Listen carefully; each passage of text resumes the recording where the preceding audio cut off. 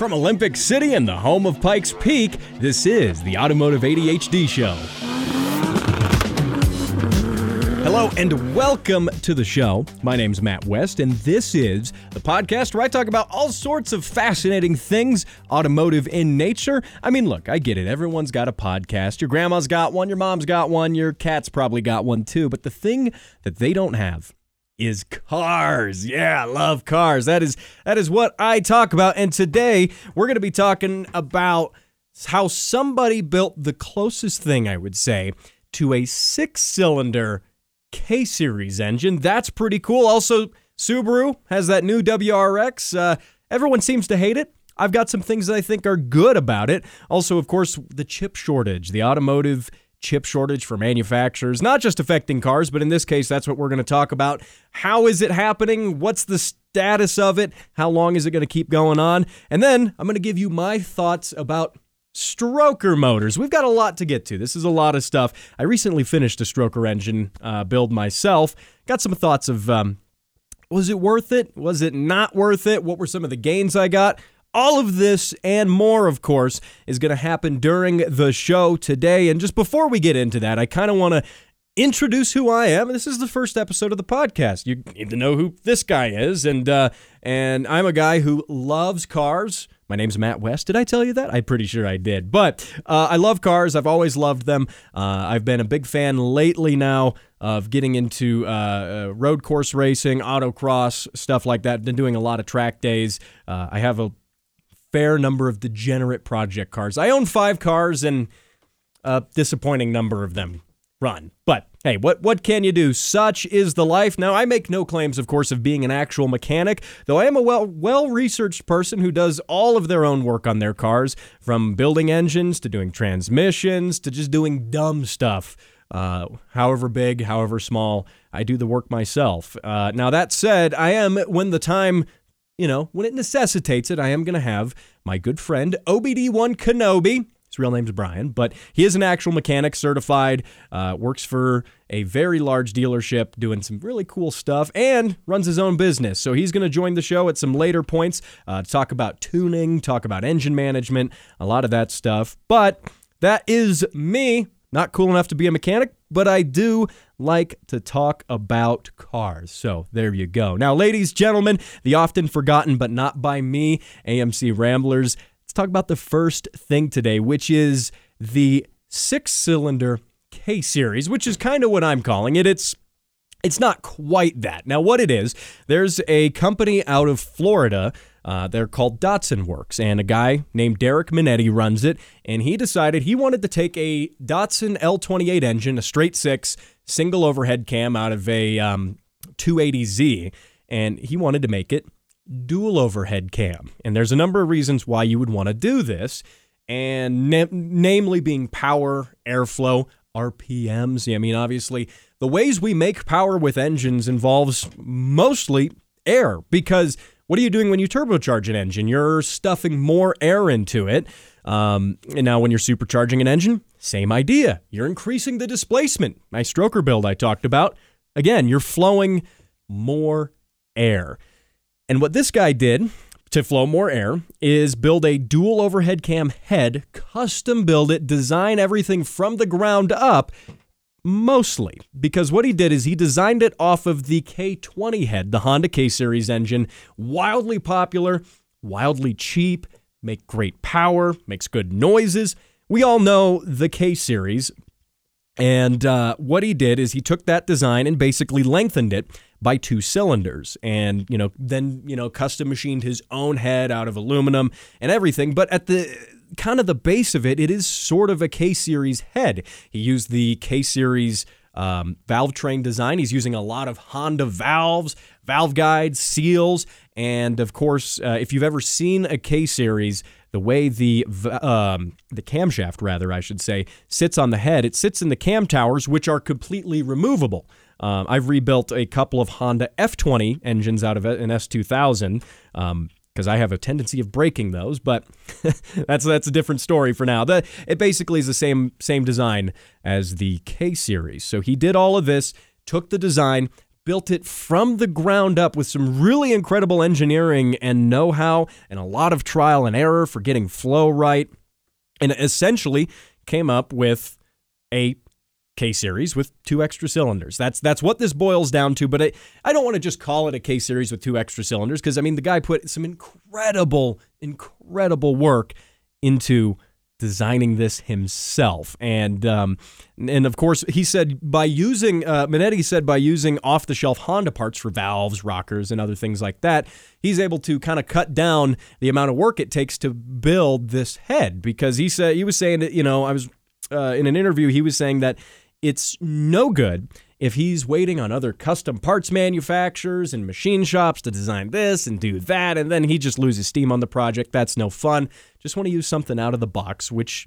is Honda parts, and they're reliable, they're durable, they're cheap. I mean, it's everything you could want there. Now before we get too much further into this engine, I want you to hear what this sounds like. Okay, so it's a straight 6 in a 280Z with this head revving to 8,500 RPM.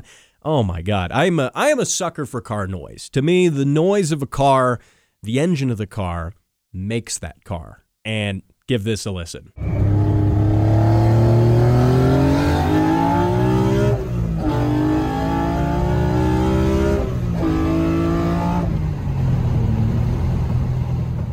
I mean, that is fantastic. Now, that Nissan is making, Nissan, gonna nickel and dime me on that. But what that's making is over 350 horsepower to the wheel, naturally aspirated through a straight 6, which is honestly insane. Now, it's also got individual throttle bodies from Genvay. I'm a sucker for ITBs as well. They sound so good. So 6 individual throttle bodies with fuel injection, and that's how you get that kind of car. Now, obviously, the internals of the engine, not stock, forged internals. It's also bored out quite a bit as well. So not really an L28 anymore, more like a L32, 3.2 liters. But that said, I mean, the head is really what makes that. I mean, you have all sorts of engines, and that head flowing that much air, allowing you to run that much RPM with the ITBs. I mean, this is incredible work. Now, what's, again, more incredible is how Minetti designed this from the head, using the K-Series as inspiration, more or less. But he did that and then machined this and developed this whole head essentially by himself. So from an engineering standpoint, that's really cool. Now, what does this teach us about engines and cars? That's more valves equals more good, means more sound, means more better.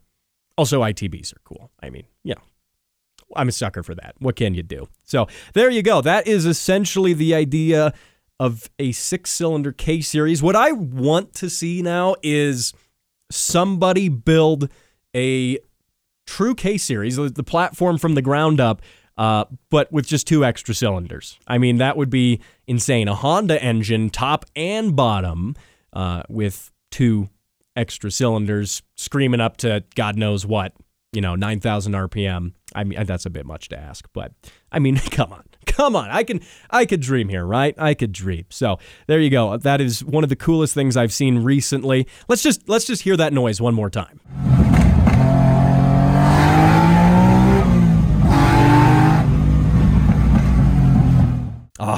Oh my God. So good. So good. So that's good. Now, something I want to talk about next that is maybe not as good, but it's okay. The new Subaru WRX. I'm sure you've seen this. This has exploded all over automotive social media this entire past month. And they've, it's a completely new from the ground up WRX, and people are really on the fence about it. Namely because of the looks. I've heard people describe it as a fat Subaru Crosstrek, which is pretty accurate. It looks a hell of a lot like a Crosstrek. It looks kind of bloaty and big, but what everyone's griping about the style, they say it is a complete flop. What was Subaru thinking? Well, what they were thinking is some cool engineering that happened. Well, the looks are hit or miss. For me, they're a miss. I don't actually like the looks that much, but I didn't really like the looks of the outgoing model either. I don't fancy myself to be that much of a Subaru guy. I mean, it's not been a big part of my life, at least. I know a lot of people are diehard Subaru fans. They will go out in a cloud of vape juice and smoke, but that's how it is. Now, what I think is cool about the Subaru, though, is some of the technology that they put into the suspension. They increase the suspension travel, making it more of a rally car. I think we get sometimes departed from the fact that the WRX at its core is really meant to be a rally car. I mean, you get a lot of guys, lowering these cars, stancing them out, putting 20-inch wheels or whatever on them. And while that is cool, and while airbag and air ride suspension is cool, it doesn't do you much good for bombing dirt roads at 90 miles an hour and jumping the car, which is kind of what it's meant for. I mean, WRX, World Rally Cross, it is in the name of the car. So they've got more suspension travel. They've increased the size of the wheel arches, which kind of lends to that weird look it has. And also the wheel arches, I don't know if you've seen it, they have like this plastic fairing kind of around the wheel arches. I wouldn't say, maybe fairing's not the right word, but this plastic bezel. And, it's several inches thick around the front and rear wheel arches. I wonder, for one, that looks weird. It doesn't complement any other part of the car's styling. For two, when you do get the guys who are going to be buying these cars, and they're going to be lowering them anyway because they don't care that it's a rally car, they want a stanced-out Subaru, how are they going to roll those fenders if the outer lips of those are plastic? And I mean, hard plastic. I'm not sure. Someone's going to figure it out. Anyway, logistical little thing there. So you've got more suspension travel for, going off-road and going fast off-road. That's cool. They've improved the steering of the car as well. It's going to have, I guess, a quicker ratio steering. They call it dual pinion system of whatever that means. I guess it has two pinions. That is supposed to be good, make the car feel a little less boaty, a little less like a big sedan, which is what it is. So that's cool. I like that. The wider body, obviously, it's got a wider body. It gives it a little bit more track width as well, a little more stability. Some of the things that are kind of an upgrade, but I don't necessarily agree with them. They have improved the CVT model. Not that anyone was asking for that. They said 30 to 50% quicker shifts in the CVT. So it's 30% quicker upshifts, 50% quicker downshifts. Doesn't a CVT, I find the issue with that is a CVT isn't the whole point that it doesn't shift. It's continuously variable. I guess it's the fake shifts. I don't know. I can't get behind that. Also, one of the upper trim models of the WRX, the GT trim package, does not come with a manual. So sad. So sad. Only the CVT, but it's a CVT. It's faster. It'll break, as CVTs do. That said, you can still get the car in lower trims with the manual. So that is good, I guess. What I like about this car, what I was getting to the bits I actually like, is the fact that it is actually a little taller, has more wheel arch clearance and more suspension travel, because at the end of the day, if I want a sports car, I'm going to go out and buy a sports car. I don't expect the WRX to behave like a sports car, because it's not. It's a sporty sedan with its roots in rally. And if I wanted to get a car to go bomb some dirt roads, some country roads, I would get a WRX, because that's what it's for. Put some knobby, aggressive tires on it, go have fun, go rallying. Because, look, you go get like a Miata if you want to go do autocross, okay? You get a Mustang or a Challenger if you want to go drag racing. What do you get when you want to go rallying? The only thing I see is the WRX, and I think that's the vision of that car, the core of that car is something that's kind of been lost over the years, and I feel like they're bringing that back with this new model, even if it looks like a glorified Crosstrek, which it does. So there you go. That's what I think about the new WRX. Is it cool? Is it not? We'll have to actually wait and get some in person. I want to go flog one around some backcountry roads in the dirt. I think that would be excellent. So that is that. Now, what next thing I want to get to is going to be really cool. We're going to be talking about some of the effects of the chip shortage, but also when the end might be in sight. So we're going to talk about that after the break. I know it's a break. It's going to be short, though. Don't go anywhere. We'll be back. Every day, thousands go without the ability to buy necessary and life-saving parts. Parts like turbos, coilovers, and wheels. I'm Steve, turbocharged BRZ. It doesn't run because I can play with my connecting rod through the hole in my block. Project cars sit unfinished, waiting for parts, collecting dust. My name is Todd, and I bought a rotary. It's okay, bro. We'll swap it. But no more. You, yes you, can make a difference. For as little as $5 per month, you can put an end to Project Cars suffering and support your favorite podcast. Patreon.com/Throttle Warrior. Donate now and receive special perks. Sponsored by Autoholics Anonymous and the Speed Council. And we're back for the second segment of the show. Of course, I am Matt West. I'm here to talk to you today about cars. That is what this show is about. You know, I figured I might as well make a podcast talking about cars because I talk about them all the time anyway, and honestly, my friends are getting pretty tired of it. So I figured I'd talk to you about cars. And hopefully you want to hear about cars. That's how this whole thing works. Also, by the way, do you hear those cool car sounds in the intro music coming back from the break? Those could be your car sounds. This is cool because I want to involve you in the show a little bit more than perhaps some other shows do. And by doing that, I want you to, if you would like to, I'm sure you would, record your car, doing a rev, maybe a pull, a burnout, some donuts, whatever you want to do. Just don't get arrested doing it. Record your car doing that. Say, hey, my name's so-and-so, and I'm from so-and-so, and this is my XYZ car. Record that rev, boom, and then send that into the show. And you can send that in at matt@throttlewarrior.com. That is an email address. I know, we're 21st century. We use email, of course. Send that car sound in. Your car could make it into the show. Would be pretty cool. Just saying. Now, what I want to talk about next is the chip shortage. You have undoubtedly been hearing about this. This especially is relevant if you're trying to buy a new car. And this is partially what has been causing car costs to inflate massively. This is what's causing dealerships to ask over MSRP on otherwise like regular cars. And by extension, this is of course causing the used market to inflate as well, because people are saying, well, crap, I can't get a new car. I guess I'm going to go get a used car.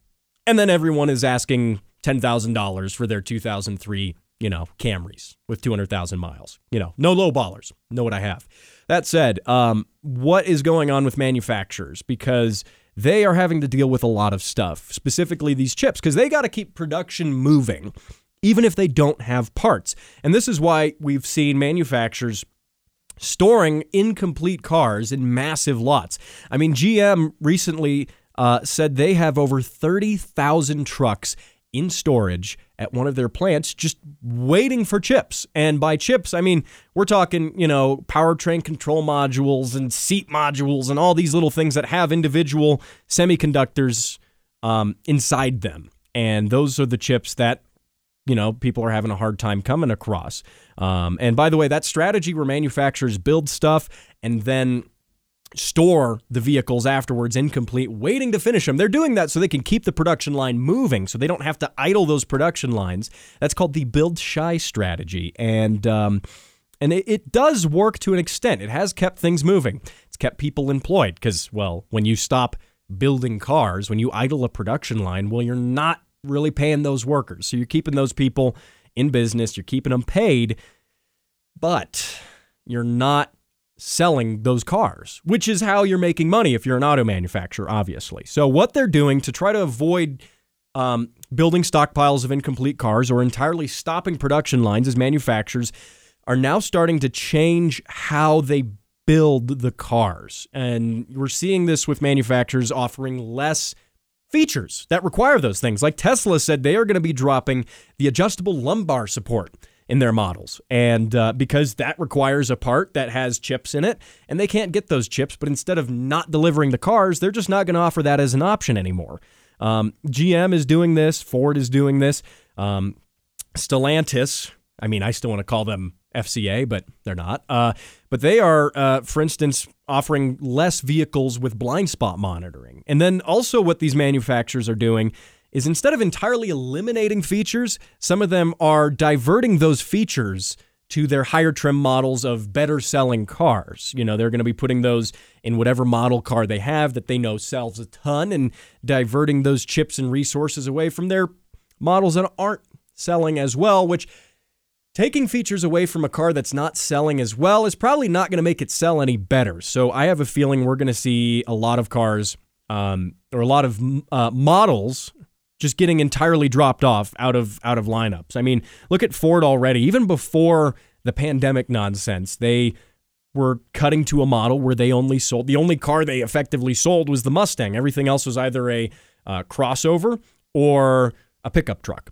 So you're probably going to see a lot more of that going on, not just at Ford, but Dodge, Chrysler, Chevy, things like that. So where this leaves manufacturers as well is changing how they manufacture the cars themselves, the order in which they do it. Because a lot of times, and I believe Volkswagen is very famous for making cars as parts come in. They have fine-tuned the delivery of parts from their different suppliers, the different OEMs that actually bring, Volkswagen, BMW, whoever, the chips, the parts, the panels, stuff like that. They have fine-tuned assembling the cars right as those parts come in. I mean, it's clockwork. So if you end up skipping any part of that process, you entirely screw up the whole process of having, a window switch gets assembled into the door, like within minutes of it arriving in the factory and then being delivered with robots across the factory floor. You change that because you don't have the parts available. And so this is causing manufacturers, instead of to build stuff that way, they've been doing it that way for a while because it's efficient.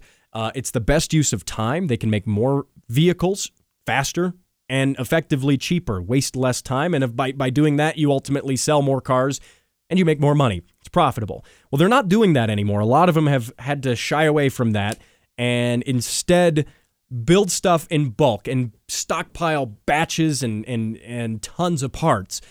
And what does that mean? I mean, at the end of the day, it means, manufacturers are slowing down their production method. It also means they're having to increase their warehouse space, their factory floor space, to accommodate all these extra parts because they're stockpiling them. They're saying, well, we don't know when we're going to get more of this component, so we're just going to keep building them and tucking them away for a rainy day. The way car manufacturers have been building things has you could say not really been in the best interest of, a global crisis. The way it's worked has worked well as long as supply chains, delivery, everything works. The whole process works. But if one of those things goes out, then the whole thing falls apart. So this is what's causing manufacturers to, have to rethink how they do things. Now, the question then becomes, how long are we going to have to put up with this? Because if manufacturers aren't building as many cars, then they're not selling as many cars. And that means you can't just walk into a dealership and say, I want one of these. No, they're going to say, well, this is the show model. We only have one of these. You can test drive it, but you're going to have to put an order in for one. And at least with Americans, that's not how we like to buy cars. I mean, some people really enjoy custom speccing out a car from the dealer, right? But for the most part, you get most folks, they say, I've decided I want to buy a car. I'm going to walk into the dealership and I am going to drive out in my nice new car today. I mean, look, we're Americans. We tend to be kind of we tend to have a sense of instant gratification. There's no denying that. And this is going to change how we buy cars. Now, because people might have to wait for cars, well, I don't want to go to the dealer and place an order and then wait 3 months for my car. They're going to say, well, I'm going to go on, Craigslist or Facebook Marketplace and find a used version of that car I was going to buy because guess what? I could buy it today. And then that's going to cause, again, back around to used cars. That loops all the way around to used cars being more expensive, which if you're selling a used car, now's a great time to do it. If you're trying to buy a used car, not so much. Now, the unfortunate thing about all of this is there's not really any end in sight. CNBC reported recently that the Volkswagen CEO doesn't think, his name is Hubert Dice, he doesn't think that the chip shortage is going to ease up anytime soon. He doesn't think that there's going to be a foreseeable future immediately where things are going to go back to how they were for auto manufacturers. And that boils down to these semiconductors, these microchips for cars, are being produced by, different manufacturers. It's not like, Ford is making all of its chips in-house. That is one solution they are going to propose and try to get underway.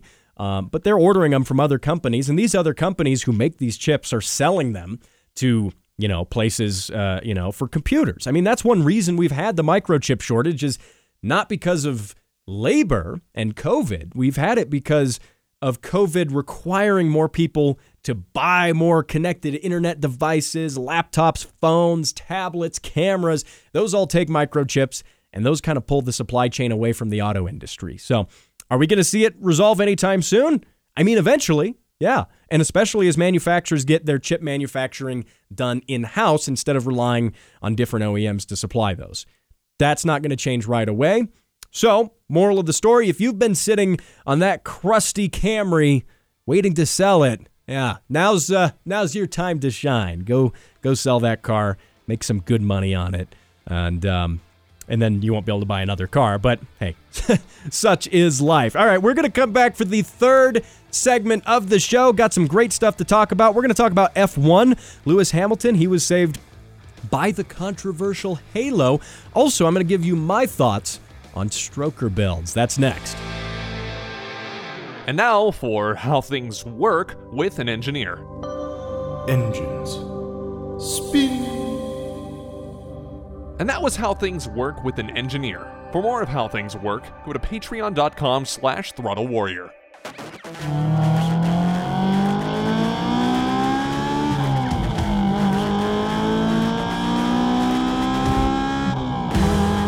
And there's Max Verstappen right behind Hamilton into the first chicane. Once again, it's wheel to wheel. Hamilton and Verstappen, and this time Verstappen and Hamilton have crashed out, and they are both out.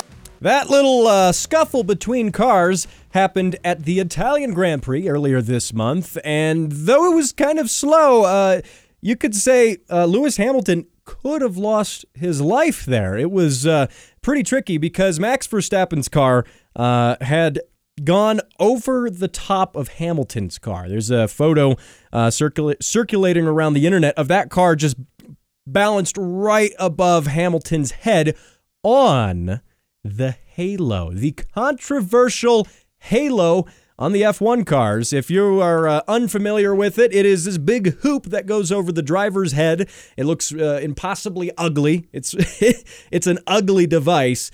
That said, it arguably saved Hamilton's life, and he even credited the halo for protecting his head as the other car literally landed on it. So this is one of those things that halo has been very controversial ever since it was even being tested. The halos go back as early as 2016, and they were tested in 2016, 2017. And then the FIA mandated them, controversially, in 2018. Again, F1 fans hated the thing. I don't even consider myself to be that diehard of an F1 guy. And even then, I looked at that and I'm like, ugh, that doesn't look very good. That said, it has, in countless races now, proven to save drivers' noggins, save that head of theirs several times. And then this is arguably one of the higher profile times that it has done that. Now, of course, Verstappen and Hamilton were pretty much out of the race at that point, but they both walked away. Minor injuries. I mean, minor stuff could have ended really badly. You don't even want to think of what would happen, with your head poking out of that little car and then another car scoots right over the top of you. By the way, I mean, sure, F1 cars don't weigh a whole lot. I mean, about 1,600 pounds. What is that, 750-ish kilos for our European friends. Now, that said, those halos are allegedly capable of holding over 26,000 pounds. That is like several buses on top of that without caving. So that is cool. That is a cool feat of engineering. 26,000 pounds. What is that? 12,000 kilos. There you go. That said, does this mean Formula One is getting too boring and too safe? That is the the argument, the question that arises here, because everyone says, Formula One's too politically correct now. It's too safe. It's too boring. I agree that it has gotten boring in some cases, to the chagrin of a lot of F1 fans who might hate to hear other people say that. But, I mean, it's not the 70s, craziness of, all sorts of car designs and nutty engineering going way too fast for the type of tire technology they have. It's not that anymore. And you do, in my opinion, lose a little bit of charm by not having that romance, if you will, the romantic feel of F1 from the 60s and 70s. That said, do we want F1 drivers dying? Absolutely not. That is, the idea is to keep the drivers from dying. It is arguably a very dangerous sport. You're going incredibly fast. You, as an F1 driver, you don't want to die. People are like, well, he died doing what he loves. I don't know if anyone actually died happily doing what they love. They might have loved it up until that point. But that said, does this ruin F1? No. I mean, the Halos have clearly saved Lewis Hamilton. He walked away from what could have been a really morbid accident. Does it make F1 too safe and boring? I mean, it was already too safe and boring. I just want V12s back. I'm going to say that. I think everyone can agree, you know what, let's take the modern safety technology that we have in F1 and then just apply that to V12 cars. Like, I think any complaints about F1 being too boring and too politically correct. Oh, they got V6s now. Oh, they went to V10s and V8s and V6s and what are they going to do next? Turbo 4s? I don't know. There's maybe talk of that. All electric, Formula E. Even, I don't know, man. I think Formula E is cool from a technology perspective, but losing the big scream of those engines, just give me the V12s. At the end of the day, all the modern safety stuff, I could care less. All the politics of F1, I could care less. I just want V12 noises. There we go. Said my piece on that one. Speaking of interesting engines, by the way, I want to transition this topic here into stroker motors. This has nothing to do with F1, but stroker engines are one of those things that everyone's like, yeah, why don't you build a stroker, 383 stroker, this and that. And does anyone, if you know engines and you've built engines, you do know how that works. But for the layman or for the guy just getting into cars who's like, well, why are people telling me to do a stroker build? Is it even worth it? Why don't I just boost it? I mean, I'll tell you up front, I just finished a stroker build. I have a 92 Jeep Wrangler, one of my 5 cars. This one does run now. It does run now. It originally had the 4-liter straight 6 from AMC in it. Even though it's a Jeep product, Chrysler had bought Jeep at that time, still an AMC engine. And the idea was, if you take the earlier 4.2 AMC straight 6, you take the crank and the rods from that, and you put that in the later model 4.0, which is the same platform. The block is virtually the same. The head is virtually the same. Most of it's the same. The crank just fits. It does. The rods, they just fit. But what AMC had done when they made the 4.0 is they increased the bore. Think the size of the pistons, how big those are. That's your bore. And increasing the stroke increases how far those pistons move up and down in the cylinders. And you can change how far they move up and down by changing the stroke of the crank, how far it's pulling the connecting rod, and also how far that connecting rod travels by how long it is. And, it all sounds complicated, but at the end of the day, this breaks down to physics. Because think of a connecting rod as a big lever, like a teeter-totter. Say you got a teeter-totter, right? Well, you can apply more torque to one end. If you put a weight on one end versus the other, you apply more torque to that other end by extending the length of that. It's a lever, right? You increase the length of the lever. You therefore increase the amount of torque output on the other end. It really is simple. And, engines sound complicated, but that's what you're doing when you're doing a stroker build, is increasing the torque. Do you get any more horsepower out of a stroker build? I mean, as a result, yes, for the most part, but no one's really building a stroker for peak horsepower. In fact, like top-end high horsepower with zero regard for torque is arguably better done with a shorter stroke and like a bigger bore. But you do a stroker build because you want torque. And that's what I wanted out of this Jeep engine.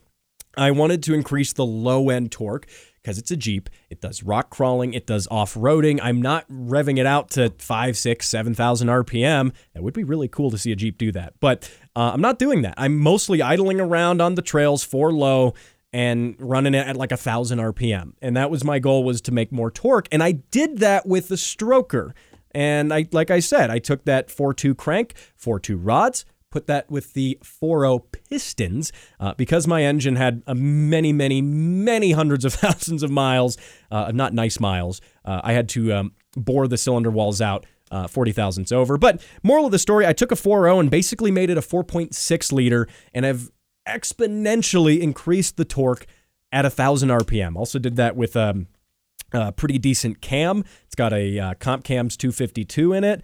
But aside, nitty-gritty details aside, I did what I set out to do, but is the stroker build the best way to do it? Because I had to take apart the whole engine. I had to take, this is an engine out thing, take it apart, put it on the stand, rebuild the whole freaking engine. And, while I was in there, I did all the other rebuild stuff. New gaskets, seals, new main bearings, new rod bearings, obviously new pistons, hone the cylinder walls, new rings, all of the above.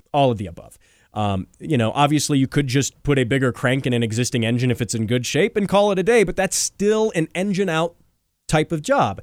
And if you just want to increase that low end torque, there's an easier way to do it. There is an easier way, and it's called Boost. Yes, Boost is good. Turbocharger, supercharger, whatever your favorite flavor of Boost is, that is arguably easier. Now, people are like, well, you got to do engine management. You got to do ECU tuning. Yeah, you do, but that's wiring, and that's plugging in a new computer, and that's driving it down, trailering it down to your local tuner and saying, here, make it run. That's bolting a turbo on, an intercooler. It's all stuff you can do while the engine is in the car for the most part. It's all stuff that can be done by the average dude in his garage. You can rebuild an engine in your garage, obviously. I did in my single car, horrible little garage I have. I had at the time. I got a bigger garage now, made some upgrades. But you could build an engine anywhere, sure. But the ease of just bolting a turbo on it, putting throw some fuel injectors at it, do a plug-and-play ECU, so much easier than stroking the engine. Now, obviously, the saying, well, there's no replacement for displacement. Well, Boost is a pretty effective replacement, honestly. I mean, it effectively adds displacement to the engine with how much airflow is happening. Earlier in the show when I talked about that Datsun engine with the K20 inspired head, they were making more power by increasing airflow. That's how that works. Now, you do that with a stroker motor, or you could do that with Boost. I mean, there's a lot of ways to do it. Now, I won't get into the argument, no replacement for displacement, big V8 versus Turbo 4, whatever. I will say, at the end of the day, if you have to, rebuild your engine, if you've blown it up, it's got a lot of miles on it, it's due for a rebuild, and there is an easily accessible stroker kit available on the aftermarket, or in the case of my Jeep, where I could take a junkyard 4.2 crank and rods, stick it into the 4.0 and basically end up with a 4.6. That's even better. That's a poor man's stroker. If you got to rebuild your engine, you might as well do it. It's a while you're in there type thing. But if your engine's in good shape and, someone's trying to talk you into doing a stroker build, I don't know, man. I don't think you should do it. Just slap a turbo on that thing. If it's already got a turbo, I don't know, put a bigger turbo on it. More boost, more better.